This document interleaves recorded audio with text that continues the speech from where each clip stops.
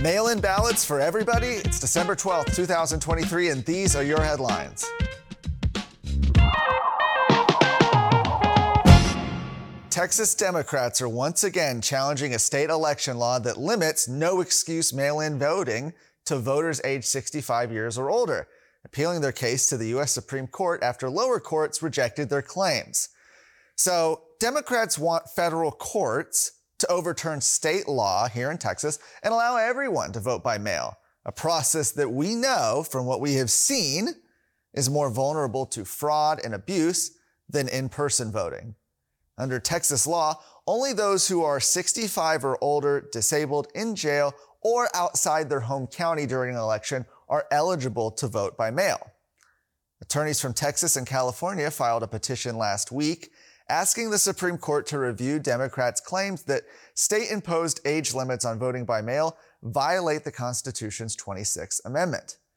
In that case, the petitioner said the case is an ideal vehicle for resolving an important question of constitutional law. Texas Democrats, meanwhile, have unsuccessfully pursued universal no-excuse vote by mail for years, along with other policies that make voting less secure. We saw this in the lead up to the 2020 election. You might remember Democrats attempted to bypass the Texas legislature and use the courts and coronavirus fears to push their preferred policies. The Texas Democrat Party filed a lawsuit in early 2020 seeking to make voting by mail universal, again, using the COVID-19 outbreak as an excuse.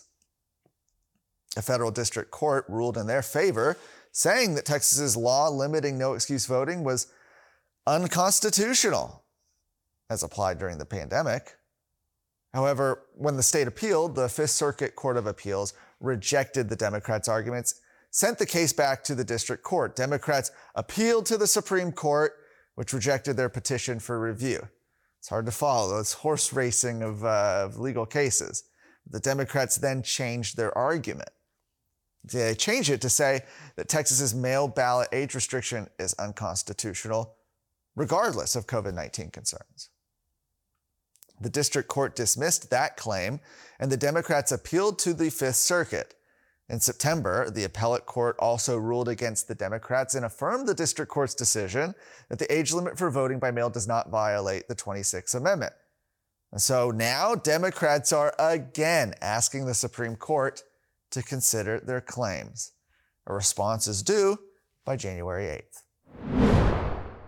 Well, it's happened. Texas A&M University's Board of Regents has now officially named Mark Welsh as president of the university.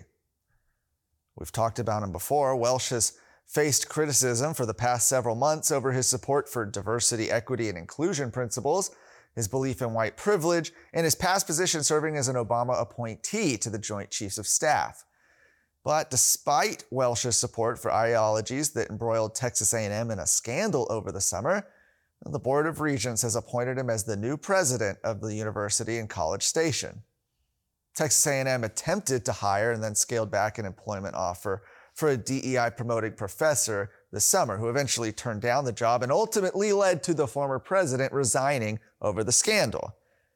Welsh, who had been the dean of the university's Bush School of Government since 2016, was appointed interim president.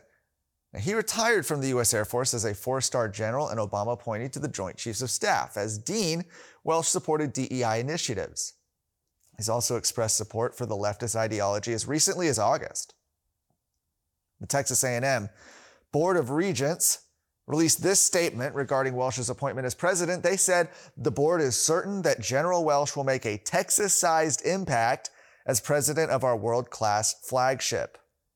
His remarkable career embodies Aggie core values. Now his mission is to raise Texas A&M's national stature in research, education, and student experience."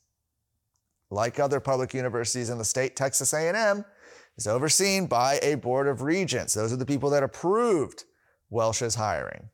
Those people are appointed by Governor Greg Abbott and confirmed by the Texas Senate. Why get your news from people who don't share your values? Get news stories from Texas Scorecard.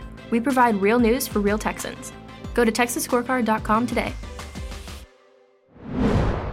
lastly, with bill filing deadline now having passed us yesterday, we can officially say every Republican who opposed school choice in the Texas House now finds themselves facing a challenger in the upcoming Republican primary.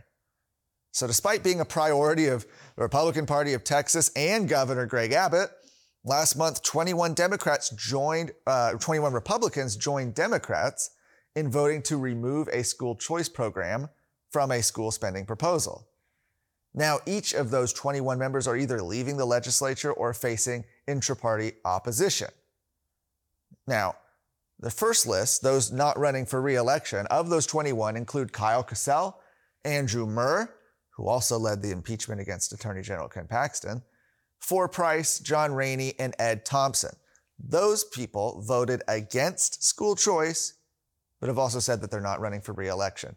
Those that have opponents now are the rest of them. They include Steve Allison, Ernest Bales, Keith Bell, Dwayne Burns, Travis Clardy, Drew Darby, Jay Dean, Charlie Guerin, Justin Holland, Ken King, John Kemple, Stan Lambert, Glenn Rogers, Hugh Shine, Reggie Smith, and Gary Van Dever.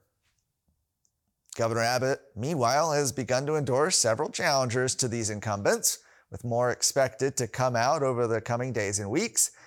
U.S. Senator Ted Cruz also says he will be working to unseat those Republican members. The Republican primary election takes place March 5th, 2024.